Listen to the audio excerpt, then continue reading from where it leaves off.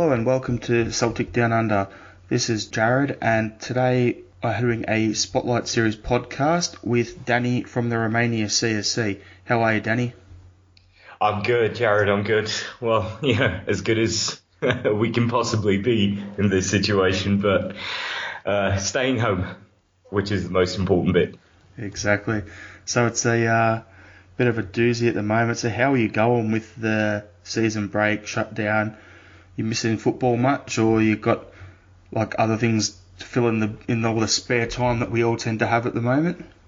Well, I'm certainly trying to find something that can, fill at least part of the gap that's been left there. But no, there's really nothing you can replace football with. I've been watching full match replays, highlights, anything I can get my hands on to sort of, keep it going a bit. Otherwise, it's just strange. I'm trying to fill my time with as much, pleasantry as possible. Yeah, I know exactly what you're talking about. YouTube's copping an absolute hiding in my house watching old videos of I sat down with my wife today and was like, so you got to watch this. And I showed her a 5-minute video of Nakamura highlights and goals and stuff. And then she's like, whoa, getting excited. And I go, now watch this. And we chuck on the last and stuff. And it's just, it just bides the time a bit. So it's good to get a football fix in that regard. Imagine if it was 20 years ago when there was no internet, no YouTube, any of that. What would we be doing? Watching old VHSs or something? It does remind me a bit of my my childhood when all I had was the CFAX to check the results, and maybe had to wait a week for the dial-up to fire up and check out the highlights on a fledgling YouTube or some other, forums to download the goals. So it is going back a few years. It's reminding me of back when I was growing up, games on in the 90s and everything. It was all right, work my job during the week when I'm not at school, get a bit of pocket money coming in, and then every week go down, buy my British Football Week magazine, see the result. Oh, we won this week. Good. Oh, we lost. Oh no, we lost to those pricks again. So it was always that was how I got the results. And then we'd have the monthly catch up at the CSC up here where someone would get a family member, record all the games, VHS tape them, send them all over, and then you just sit there and watch a few games. So at least we're not back to that level, but it's still really weird. Do you know, I'd actually prefer that at this moment because a week's delay is still only a week's delay, whereas this is just, you start making up. I know there's a blog that started up, some bloke writing up imaginary match reports, so it's gotten to that point. I've seen a guy on Twitter, what he's done is he's started up a Football Manager career as a manager of Celtic, and he's actually live tweeting his games as he's playing them on Football Manager and what offers are coming in and all that sort of stuff. And I'm like, okay, people are starting to lose their mind a bit.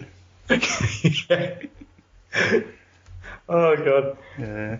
So what we'll do is we'll go through I'll just ask you a couple of questions about the Romania CSC. So do you want to tell us a bit about it, where it was founded and by who?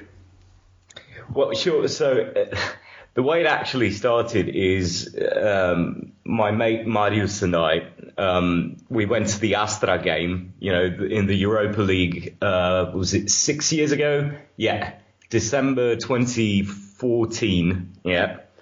And at the end of it, with all the away fans over, spent a couple of brilliant nights in Bucharest as well with everyone, and people kept asking us, where can we reach you? Do you have a CSC? Do you have a page? Do you have anything? And we had absolutely nothing because through all the years, we just figured you can't start a CSC with 2 people. There's no point in even trying to do that. But at the end of that away trip, we really decided to just start a Facebook page, start a CSC, really go for it, because even with 2 people, it's enough of a presence to start maybe attracting closeted Celtic fans in Romania that we didn't know about, So that was the 1st of December 2014 when we kicked it off. And yeah, that we're not regretting it in any way, shape or form, but most of the attention that we've gotten over the years has come from overseas. Yeah, so then you've got, so off the back of that, then you would have had a couple of games against Cluj over there this year as well. How would they go? Well, that was, you can imagine, Christmas, birthday, everything packed into one, and to have it twice in the space of 6 months is still surreal to think about. Because we, the first game was all right. You figure every year we would hope for a qualifier against a Romanian team back when Steaua was a thing, they're in trouble now, but every year we'd be hoping to get them in the qualifiers or in the Champions League groups, and it never happened. We figured, we're never going to get that lucky again as we did with Astra. And that happened last year. And it took every ounce of our energies and imaginations to make the most out of it, but certainly won't forget it anytime soon. It seems lucky for you guys. It's like been since 2011 was the last time we had Celtic out here in Australia for pre-season games. So for us over here, I'm kind of jealous even that you had two in the space of 6 months or whatever. I'm like, dude, you guys are winning, loving life. What was the last one? Well, was it Central Coast Mariners? Yeah, we had they played against my local team over here, Melbourne Victory, and what was funny as well, so I was when I saw them play, and then they played in Central Coast as well, so I saw that one, and they played against Brisbane, so they were the three teams. But the funny thing for that was, like, my now wife was sitting in the next bay over from me at that game going for Melbourne Victory, and there I am sitting there with Bruni standing in front of me, stretching in the corner, just watching the game, and her friend was abusing Bruni, saying, "You're in the way, I come to watch the football," and I'm abusing, just yelling out, "Shut up, he's worth more than every player on the pitch." Well, with it, certainly a serious atmosphere for a friendly, wasn't it then? Yeah, that's how it's done. So, with the CSC, do you have a regular place you meet up for games at all? Well, the thing about that is, Marius is still based in Cluj. I've been pretty much travelling for the past 7-8 years. I've lived all over the gaff in Europe. So now I'm based in Germany, but whenever I'm back in Romania, I try to make it over to Cluj. And Marius has his local there, which is the Old Shepherd, which is where we hosted, our little party in December for the second Cluj game. So for anyone heading over, if you're in Cluj, get in touch with our page, and the Old Shepherd would be the place where we'd meet up to watch a game. They're very accommodating. They can set up, the screens, even though games aren't usually shown on Romanian telly, but we have a Celtic TV account, so it's always an option. We go on a game-by-game basis. If there are, if I'm there or if there are other fans there, then it's always an option to go down to the Old Shepherd and watch it together. That's great. I was going to ask, how do you get the games out there? Is it Celtic TV or is it another mode? But you just covered that one off. So how's the feed out there? Is Celtic TV sketchy like it is for the rest of us, for you guys over in Romania? I mean, actually, in the past 6 months, I've been quite happy with the service. Initially, I was skeptical about, the amount of money that they're asking for a service that, for the past year and a half or 2 years, they've had the score in the upper left-hand corner. But I remember before they didn't even have the score graphics on. I always thought that was a bit ridiculous to be asking for that kind of subscription fee. But now it's, especially since they've gotten very, very good at knocking off the illegal streams, there's really no choice left in that matter. So whether it's, for good or for bad, it's Celtic TV, the only real option. Yeah, we used to love the old illegal stream CSC as we called it down here because with us it was it's just the worst because you get you pay that money for Celtic TV and then all you'd get is, you said, the score in the corner and basically commentary, which basically if I'm going to pay that money I don't want to be listening to the radio. So, that's pretty much what it was the equivalent of. So it was good fun. But is it better now for you as well, or is it still lagging, sketchy? It's getting better, but it's still a lot of room for improvement in my opinion and what it should be because like you see what the NBA guys get, you even see what they do in the WWE with their streaming services. You see other people what you get for similar or less funds every month, and they get a better quality thing. So it's well, why can't we do that? Yeah, that's a weird one since it's been going for so long as well. I mean, I think Celtic were one of the first clubs in the UK to actually have this setup. And it's amazing to think about how little it's improved over the years. Yeah, it's really strange. For me, it's you see how much money, time and effort they'd be putting into stopping the illegal streams. Well, if you put that same time and effort into updating the cameras, the product, what is shown as part of Celtic TV on top of what you're currently getting, I'd happily pay that money. I wouldn't even hesitate. Yeah, so it's a bit of a weird one, really. Yeah, this certainly with the when you get the games covered by BT and Sky to a certain extent. Although to be fair, I prefer Celtic TV to Sky every day of the week, especially lately. But with BT, they're really showing you what you could get with a bit of effort and a bit of genuine imagination. Well, for us over here, it's what we have is we got the beIN Sports channels, which are the feeds, like the BT one usually. But since Gerard's been at Rangers, it used to be pretty much a Celtic game every week, and then it's changed to now it's probably 2 weeks of Rangers, 1 week of Celtic, so it's frustrating. And then you look at the Premier League coverage with Optus Sports over here, and you're just like, I wish we had something similar to that over here. Again, I'd pay the money for that. But it is what it is, I suppose.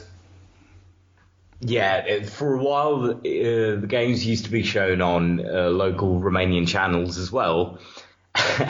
And I don't know if I want that to come back, to be honest, because the commentary was just so rubbish and so littered with ignorance and stereotypes. And I'd noticed how mates back home who don't support Celtic would pick up on the ridiculous things being said, basically you'd get, the Catholics on the ball here, the Catholics have scored against the Protestants, and then, stuff that...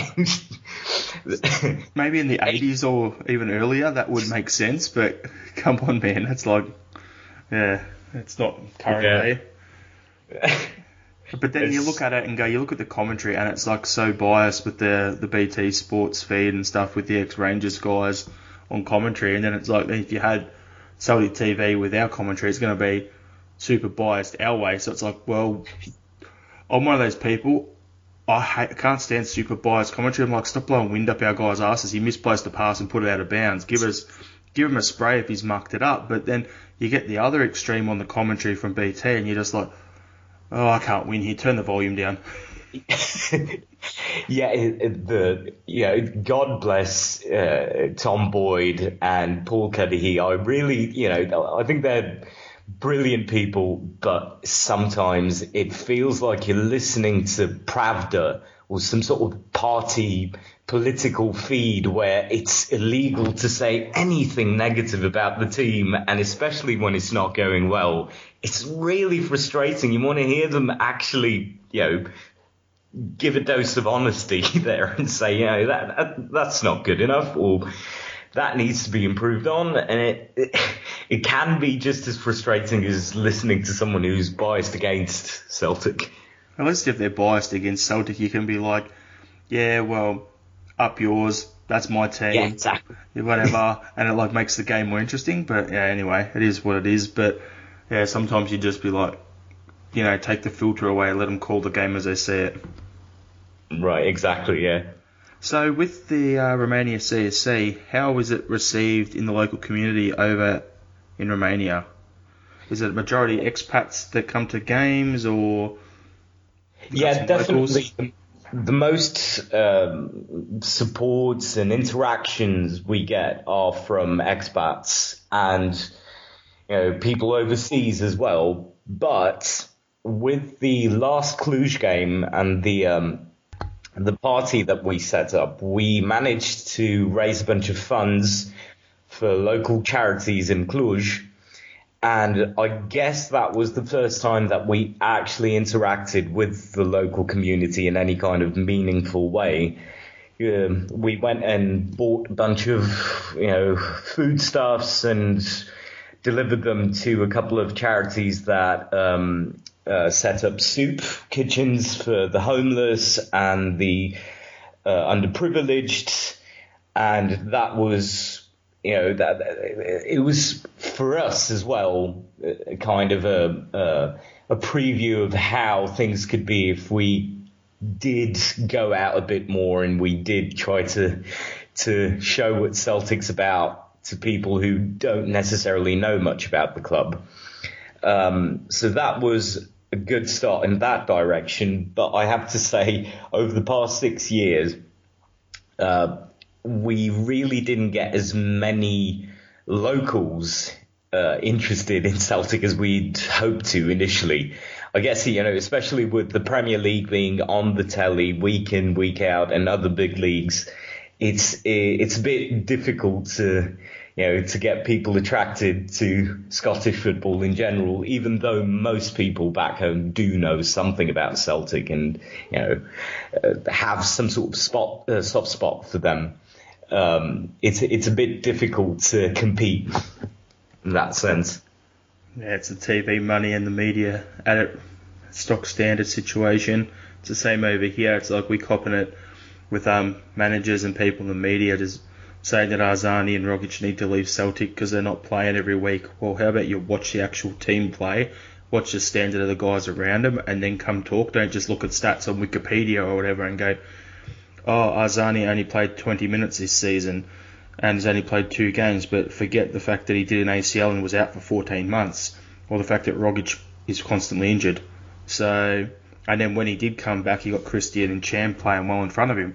These people don't know anything, so you see the media and they're just like, the people covering it don't really know much because they're stuck in the Premier League bubble, so that would make it hard to attract people, because if locals are going to watch British football, they're more than likely going to get the Premier League on TV instead of the Scottish League.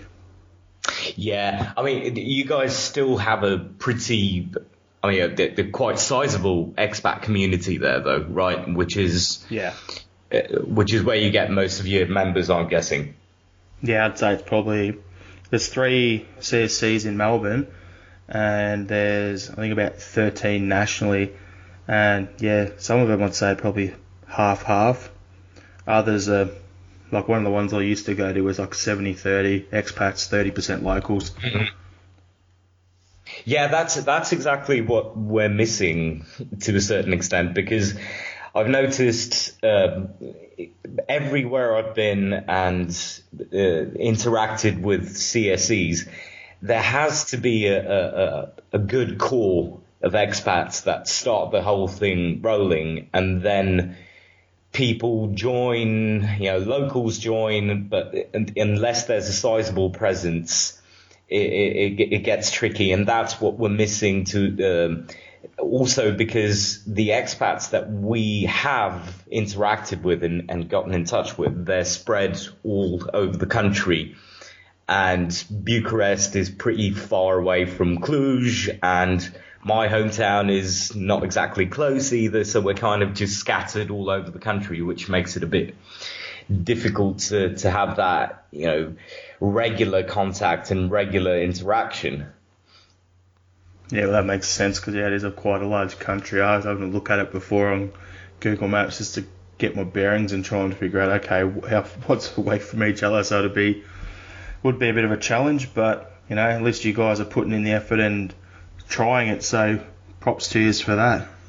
Yeah, we're never going to complain because at the end of the day, we're lucky enough to have found each other, Marius and I, and the people that we did get on board in Romania.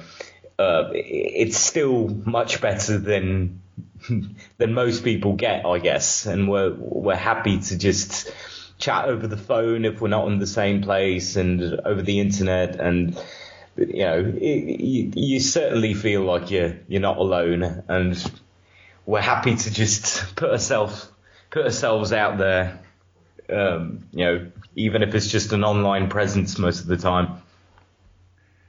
So, do you have any stories from within the CSC that you want to share with us, like any memorable matches that you all got together for and watched, or anything like that?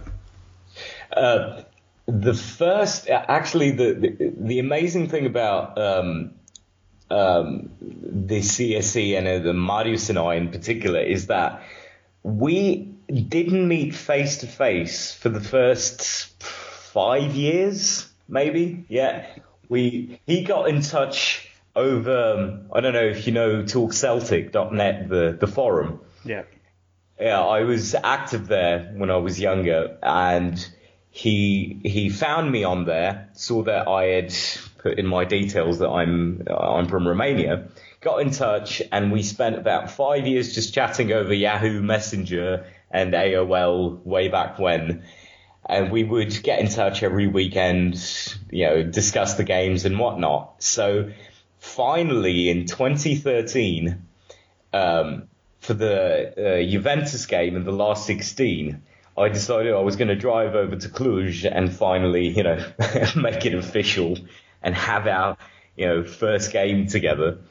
So that was that absolute shit show of a game, that nightmare, was our first face-to-face meetup. And it was the two of us in a different bar, not the Old Shepherd, just this random bar that Marius found. It was showing the game. And after the third goal went in, we just started singing "You'll Never Walk Alone," getting stares and absolutely, embarrassing ourselves in this random, not even sports bar. It was just a local bar there, people giving us funny looks. We did get a couple of free drinks on the house just for, I guess, the spectacle that we made ourselves in. But that was our first game together.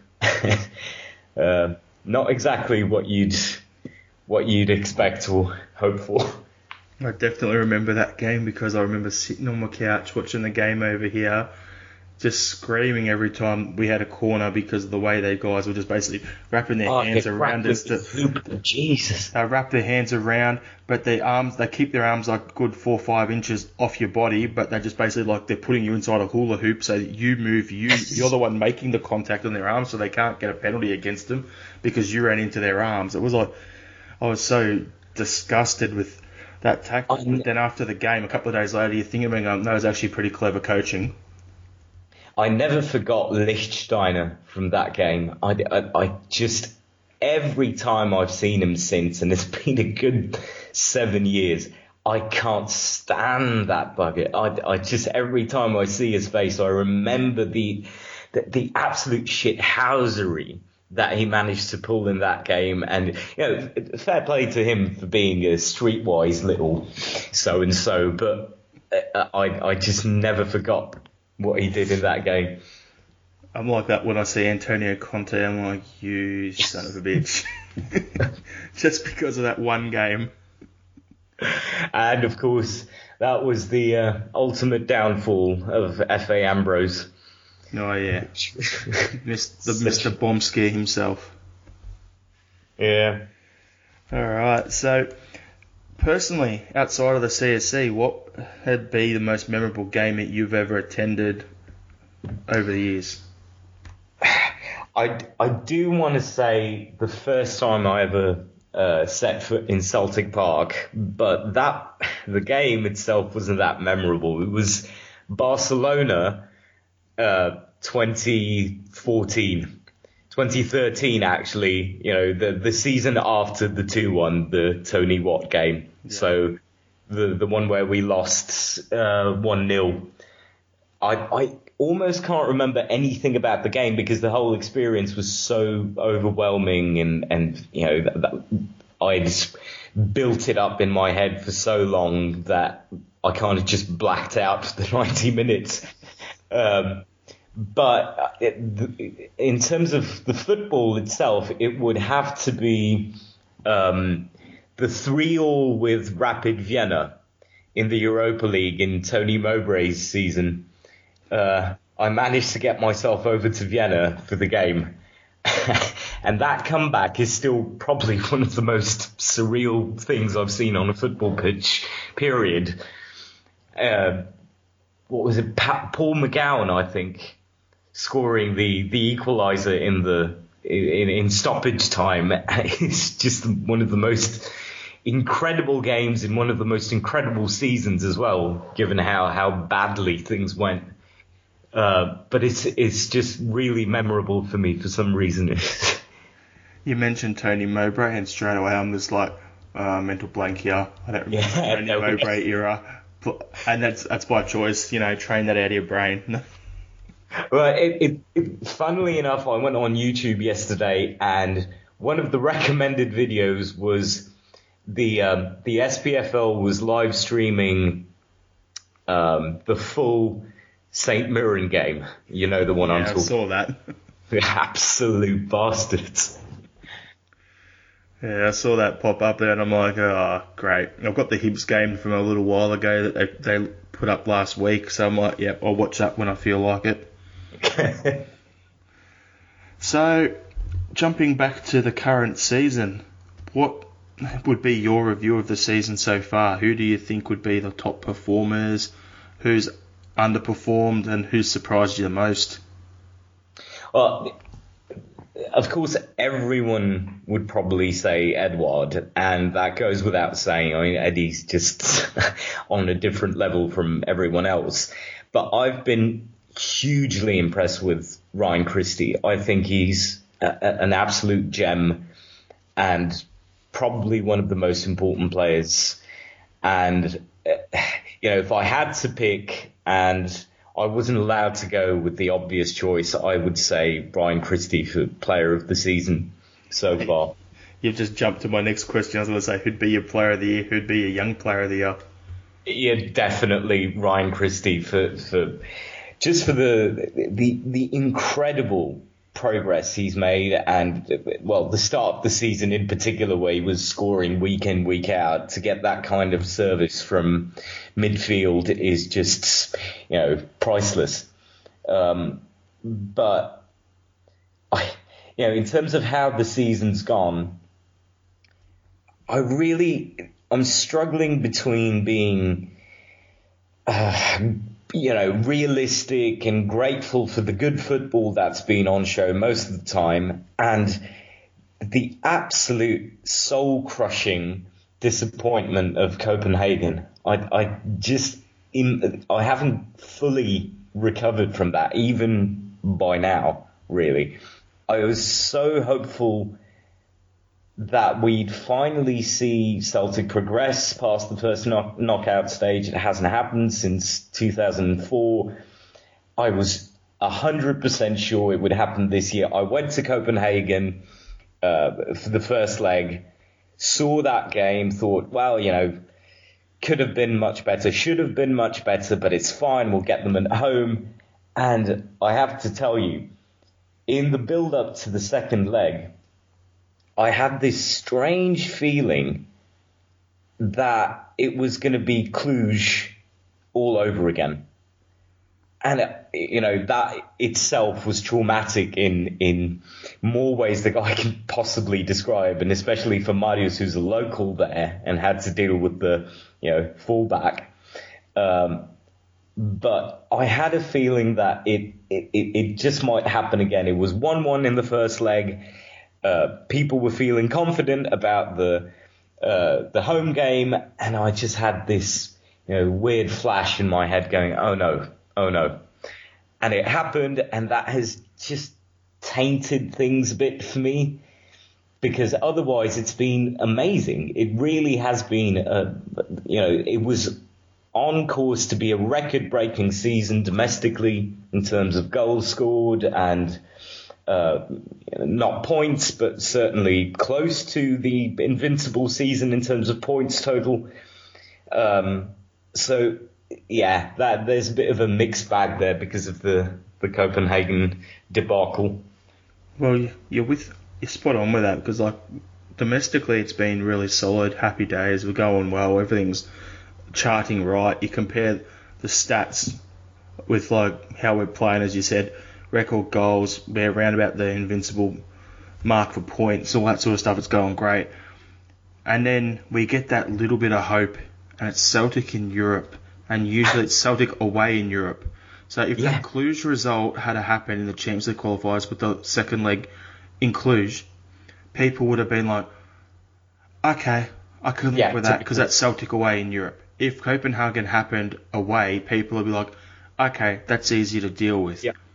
But because they both happened at home, and you can put it down to, square pegs trying to be played in round holes, it just didn't make sense. And some of the team selections, and both losses were avoidable. But you take those two out of it, and you can look at the rest of our European run. The game away in Sweden, the game away, both home and away against Lazio. You look at home against Cluj. There's a whole lot of good results through the whole way, but it's just those two results have put I wouldn't say put a downer on the whole European run. For me, looking at it objectively, I'm like, yep, okay, we improved over the last year. We topped our group. Yeah. We've been making the right progress. But at the same time, it's kind of like if those happened away instead of home, everyone wouldn't have that downer feeling about them. It's weird because the Lazio results are probably up there with anything Celtic has done since, well, they won Barcelona. That season. But that just makes you all the more gutted that we didn't push on, because you think you've beaten Lazio home and away, and then you go and lose to Copenhagen at home. It's just so hard to square those two results with each other. And then you look at who Copenhagen got in the next round of the draw, which was some average Turkish team. We would have, realistically, we should have, if we got the exact same draw and everything, you'd be pretty confident making it through to the final 8. The other thing about that is, and I've been thinking about this, and it's almost delusional, but it just goes to show you how football fans can always find a way to reconcile things in their head and reduce the disappointment.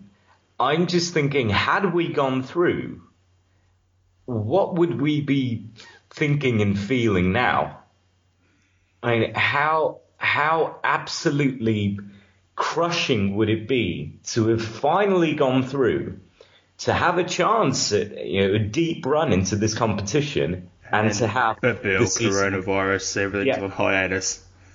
So in a way, I don't know if that would have been much worse, actually. Yeah, it's you look at it and go, you look at the Hun fans, and you'd be like, they've got nothing else really to play for other than Europe this season, and they're on.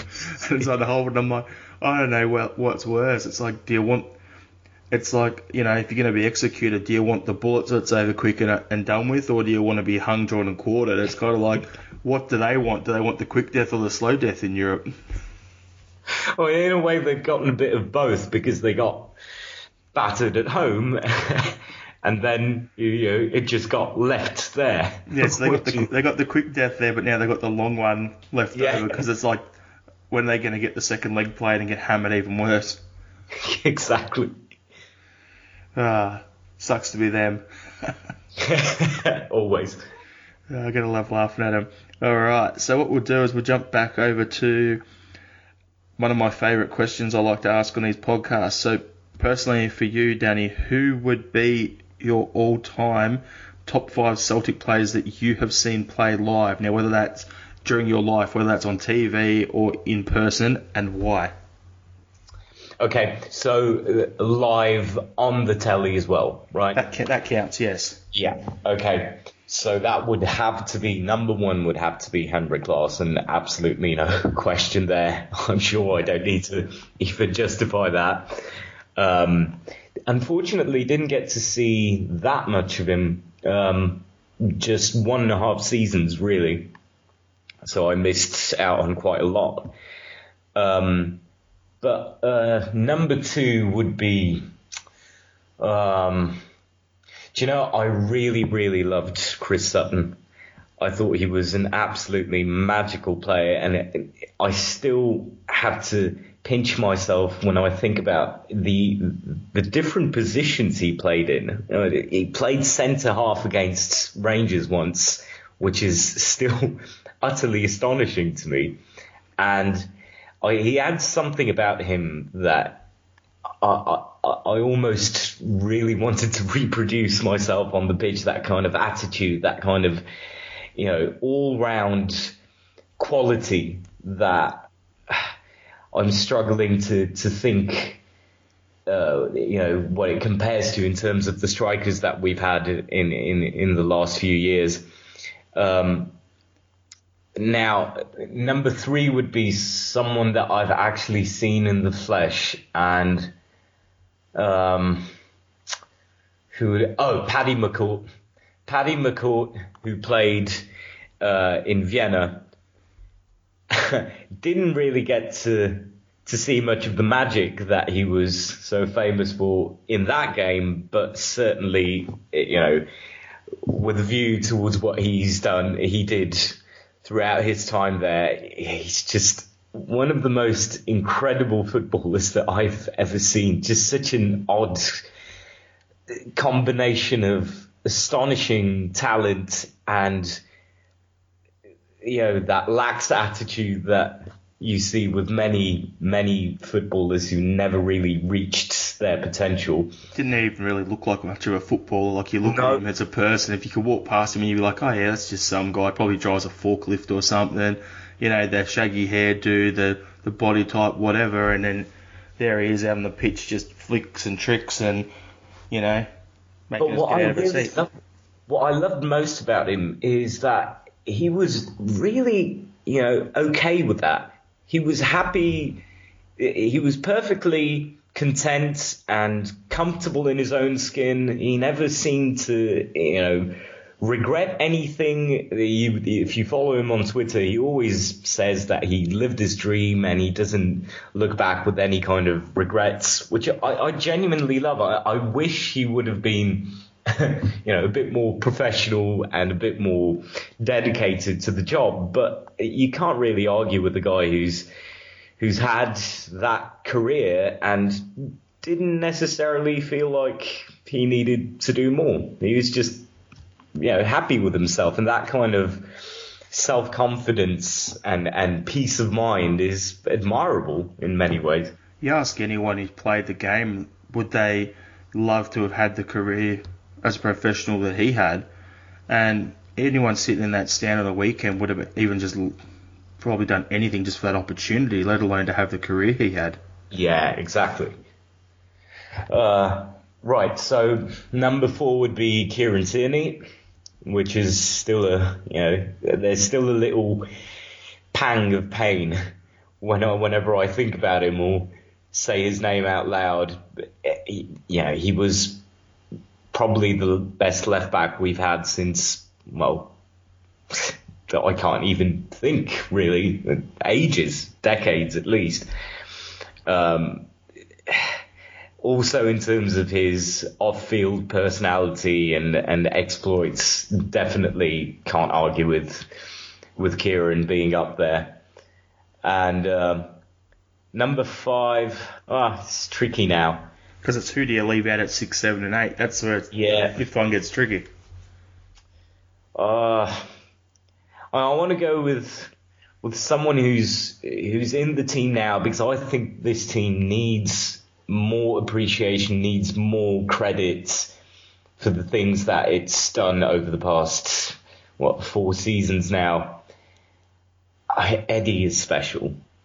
And initially I wasn't really sure when people said he was the best striker we've had since Henrik, but towards the end of, I think February, I really started to see that point of view, and I'm struggling to argue against it, really. So I'd have to say Eddie, and I've been lucky enough to see him play live a couple of times, and there is something. He's got an aura. It's not just the obvious stuff, the obvious quality on the ball, the technique, the vision, the composure. It's just, even when he's just standing around, not doing anything in particular, he's got something about him. He's got that kind of aura that all, top class players have. And I'd be remiss not to have him in any top 5. It's one of those things where you look at it, you go back to Larson, and then you go, well, look at all the strikers we've had since. Like, you go in there, you had McDonald did okay, you had Hooper, Stokes, they did okay. But then after Lenny's last team, you had Griff come in, he's done well. But then other than Griff, you had Dembele was the next striker who actually did anything. That you had all the guys like Skepkovic and Baldi and, all those guys you're paying 2, 3, 4 million for, and you're just wasting money when it's like, go spend the 9 million on a guy like Edouard. Look what he's gone and done. Like, to me, watching the old Larson videos earlier today, I'm like, okay, looks like Eddie must have been watching them too because of the hold-up play, the runs he makes, the way he beats guys on the dribble. I think he's a good balance, a combination, if you watch him play, between, say, a Hartson and a Larson. You mix those two together, and that's Edward. That's Edouard for you. Yeah. For a while, I was convinced that Dembele was the best thing that we gotten our hands on since Larson. And I genuinely, and I have to hold my hands up here, I genuinely didn't think Edouard was all that in his first season when he came over on loan. And even the second season, last season, initially, from maybe the first 2-3 months of the season, I thought, we're going to struggle with just him up front. And maybe we need someone, to complement him. And it certainly has helped to have Griff up there with him. But now I'm just looking at what Dembele's done at Lyon since he left, and he's done fantastic. He's done really, really well. But looking at what Eddie's done in Europe as well and how he's been playing, he's just stepped up to a whole nother level. And I really, really hope we haven't seen the last of him in a Celtic top. That would be absolutely heartbreaking. Well, what you're saying about how he was a bit of a slow burner for us as a signing, like when he came in that first year, he was behind Griff, he was behind Dembele, and then you look at it and go, okay, so he's playing third string, he's developing. When we signed him full time, the plan was, all right, we're going to play Dembele as the main man with Eddie playing off him, have the two play together. So he was signed to play as part of a 2 up front. Then the shit hit the fan. Dembele left, and then next thing you know, you've got Eddie up there on his own because Griff's also suddenly had his mental health issues and he had to leave, so you were just stuck with him up there on his own. So I actually reckon that was the making of him. That he had got thrown in the wall, sink or swim sort of thing. See how you go. It's definitely also, I guess what got him through that period and made him the player that he is today is his personality, which can grate a bit, I have to say, initially, especially, when he's not done anything yet and you see him and you listen to him and he's so laid back and he's so dispassionate. It's hard initially to get close to that. But once he starts producing on the pitch, and, he probably, that is definitely something to do with that attitude that he has, where he's unflustered and takes his time and puts his head down and does the work and doesn't get affected by misses or by the pressure that's on him, you start realizing that he's just he's in his own world, which many top class footballers inhabit, and that kind of attitude is what you need to be truly brilliant. Agreed. He's living in Planet Eddie, and we're just all watching what's going on there. It's great to see. All right, So what I'll do is I've got one last question for you that I would love to hear your take on. So, who would be the one player that never signed for Celtic that you wish did and would have pulled on the hoops like that you've seen in your lifetime? And normally I try to say keep Messi and Ronaldo out of it because that's too obvious. But if there's anyone that you've seen over the years that you would have wished played for Celtic, who would it be? You can go 2 or 3 if you got that many. On the spot. Come on. I used to do this quite a lot, think about these things. Rivaldo. And I remember the rumours swirling about that summer. I think it was summer of 2004 must have been.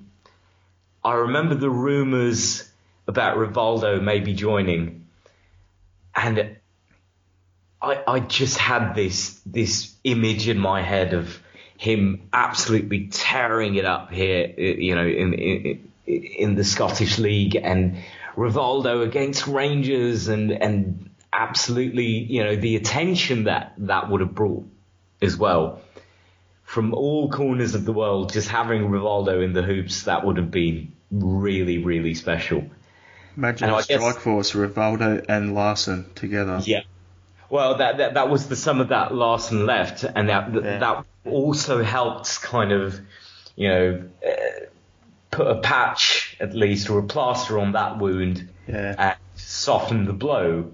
And instead we got Juninho, who was also a very special player, but obviously didn't work out.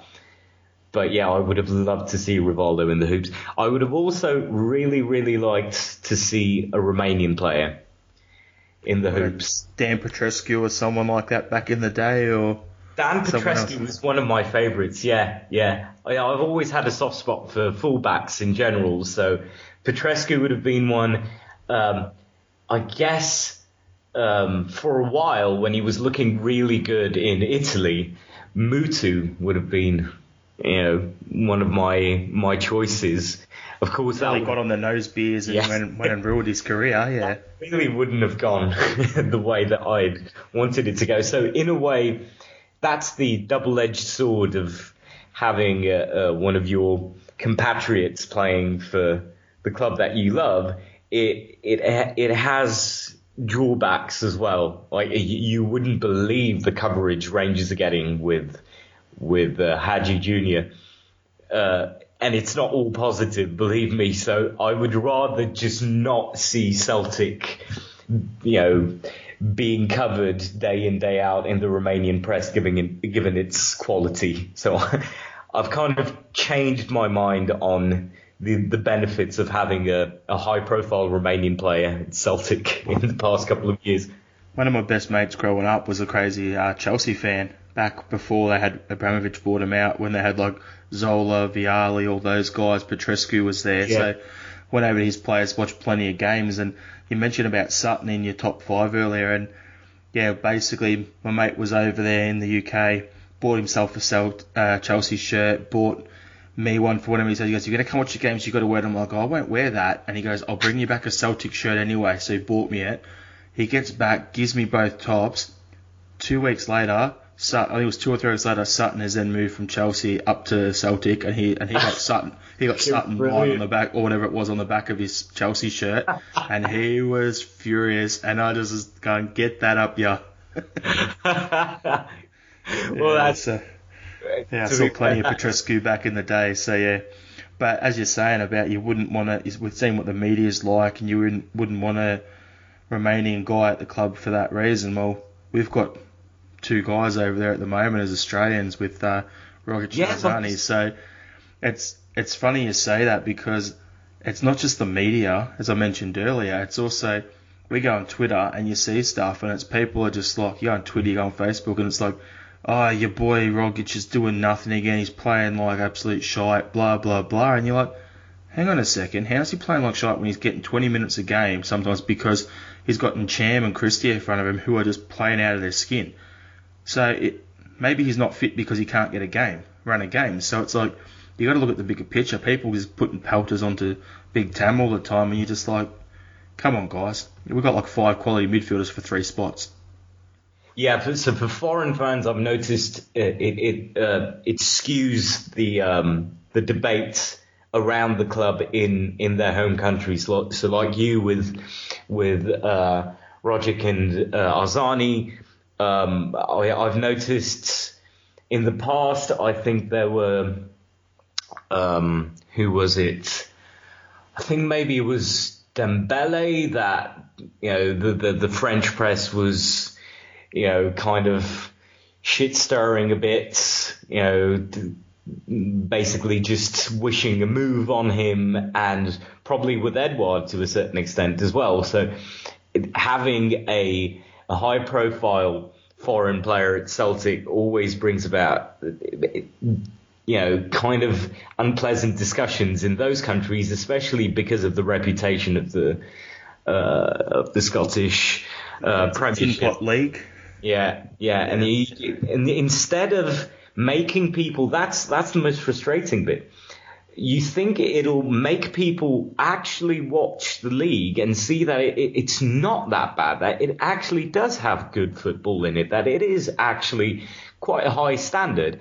And it does the opposite, actually. It just entrenches people in their cliched and ignorant views because they just focus on their player, so to speak, and they just they just keep an eye on him and ignore the rest of the league and just want the player to move on because Scotland is too low a level for them. So they watch the highlights and they'll be like, yeah, I see what these guys in the media mean because look how easily he beat those guys and scored. Yeah. Well, settle down, guys. You got to watch the whole game to get the context of it. That could have been off a really quick counter-attack. Who knows? Yeah, so it's good fun. It's a fun time to be a Celtic fan. Unfortunately, with the whole stoppage and everything, we wanted to get the...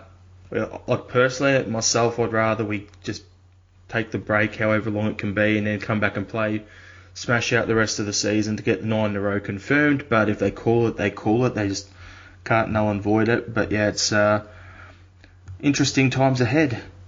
Yeah, I'm actually a bit worried about that now because I'm not saying it's one of the more likely scenarios, but I can still see the possibility of a null and voided season, which is just horrifying. I just, the uncertainty is everywhere, obviously, and even the people in charge don't really know what to do at the moment and where to go with this. But the longer this goes on, the more uncertain things seem in terms of this season. I've just seen the UEFA president come out and say this season might be lost, which is just one of those vague statements that puts the fear of God into you. So I'm just hoping, to be honest, initially I was with you and I'd much rather see this played out, even if it's behind closed doors. But I'm getting to the point where I just really want this to be confirmed and, over with, because we have deserved this. We do deserve it, and, no one can take that away from us. And I just want to see, well, mostly I just want to celebrate as well, because we all need something to celebrate at the moment. Exactly. If it was 5 games into the season, it'd be like, yeah, fair enough, null and void it. But if they went null and void now, it would financially ruin a lot of clubs and leagues and stuff because sponsor money, TV money would have to be refunded, corporate money would have to be refunded, season ticket money would have to be refunded. Then you got clubs out there, like look across town to Rangers, they don't have the money there and if they had to pay back all their season ticket holders for the remaining 4 or 5 games, whatever it's going to be, they won't be able to keep the lights on. Then you have the same look. You look at Hamilton. You look at some of the other smaller clubs, Hearts, for instance. It's got the potential to destroy clubs and to destroy leagues. So null and void's not an option for that reason alone. I'd rather play all the games so then we don't have to cop those people going, oh, well, your ninth title in a row has an asterisk because coronavirus. But at the end of the day... But that's going to come from them anyway. No matter what happens, they're going to find a way to play it down and to talk it down. And it's... I've stopped caring about what they're saying because I don't really care either. I'm just saying, like, that's what they'll do. And then you look at it and go... So if they've got to leave it as is, don't play any games behind closed doors, they've played enough games, go the old Duckworth-Lewis system for cricket where, okay, you average points or whatever per game, factor it out to your 38 games if need be to work out your relegation spots, or you just call it as it is and move on to the 10-in-a-row season because clubs will then get their TV money paid out and all that sort of stuff. Yeah, exactly. And they'll keep prop them up. If they knew it was good for them, they'd be focusing on that instead of just the absolute ridiculous hypothetical arguments and bragging rights and all that kind of shit. This is do or die now. It's about survival. So come wisen up. Yeah, it's only really 2 clubs that are mouthing off about null and void. And it's because I can see why Hearts are doing it, certainly, because it's a bit different for them. But even so, I mean, this is bigger than bigger than a football club at the end of the day. And then you got on the flip side of it, you look at like clubs like Dundee United who are spending a bunch of cash to guarantee they're going to go up back to the Premiership, and then like if that doesn't happen, they null and void it and they've got to stay another year there, then there'll be legal challenges. They'll sue people because we spent all this money, we played 30 plus games with so many points clear. Why aren't we getting promoted? And then there'll be all sorts of dramas there too. So it's going to get really legal regardless of what the decision is made. But at the end of the day, football is second to everyone's health and safety. So everyone stay safe, stay home, look after your friends and family, and football, it'll be back eventually. Yeah, and when it is finally back, that's going to be some party. Yeah, exactly. Then we'll have, doesn't matter if you have a Hamilton versus St Mirren game at Hampden Park, for instance, you'd have a sellout because anyone will go watch any football. Yeah, so in a way, when it does come back, maybe it will come back healthier than ever before. I think you'll get more people through the door. Guaranteed. Yeah. All right, Danny, thanks for your time. And thanks for chatting, Jared. Yeah, it's been good to have a chat, speak some bit of a Celtic talk, learn a little bit about the Romania CSC. Keep up the good work, growing that, and I'm hoping, as you said, you get them pretty much every year in a game over that way in qualifiers, so you can continue to grow as it is. And everyone at Romania_CSC on Twitter. You got any other social media for the? We're on Facebook as well. On Facebook. Yeah, the Romania CSC on Facebook should be easy to find, and that's where you'll find Marius as well. Perfect. All right, everyone, give the boys in Romania a follow. Hail, hail, and thanks again, Danny. Hail, hail, Jared. Cheers for the chat.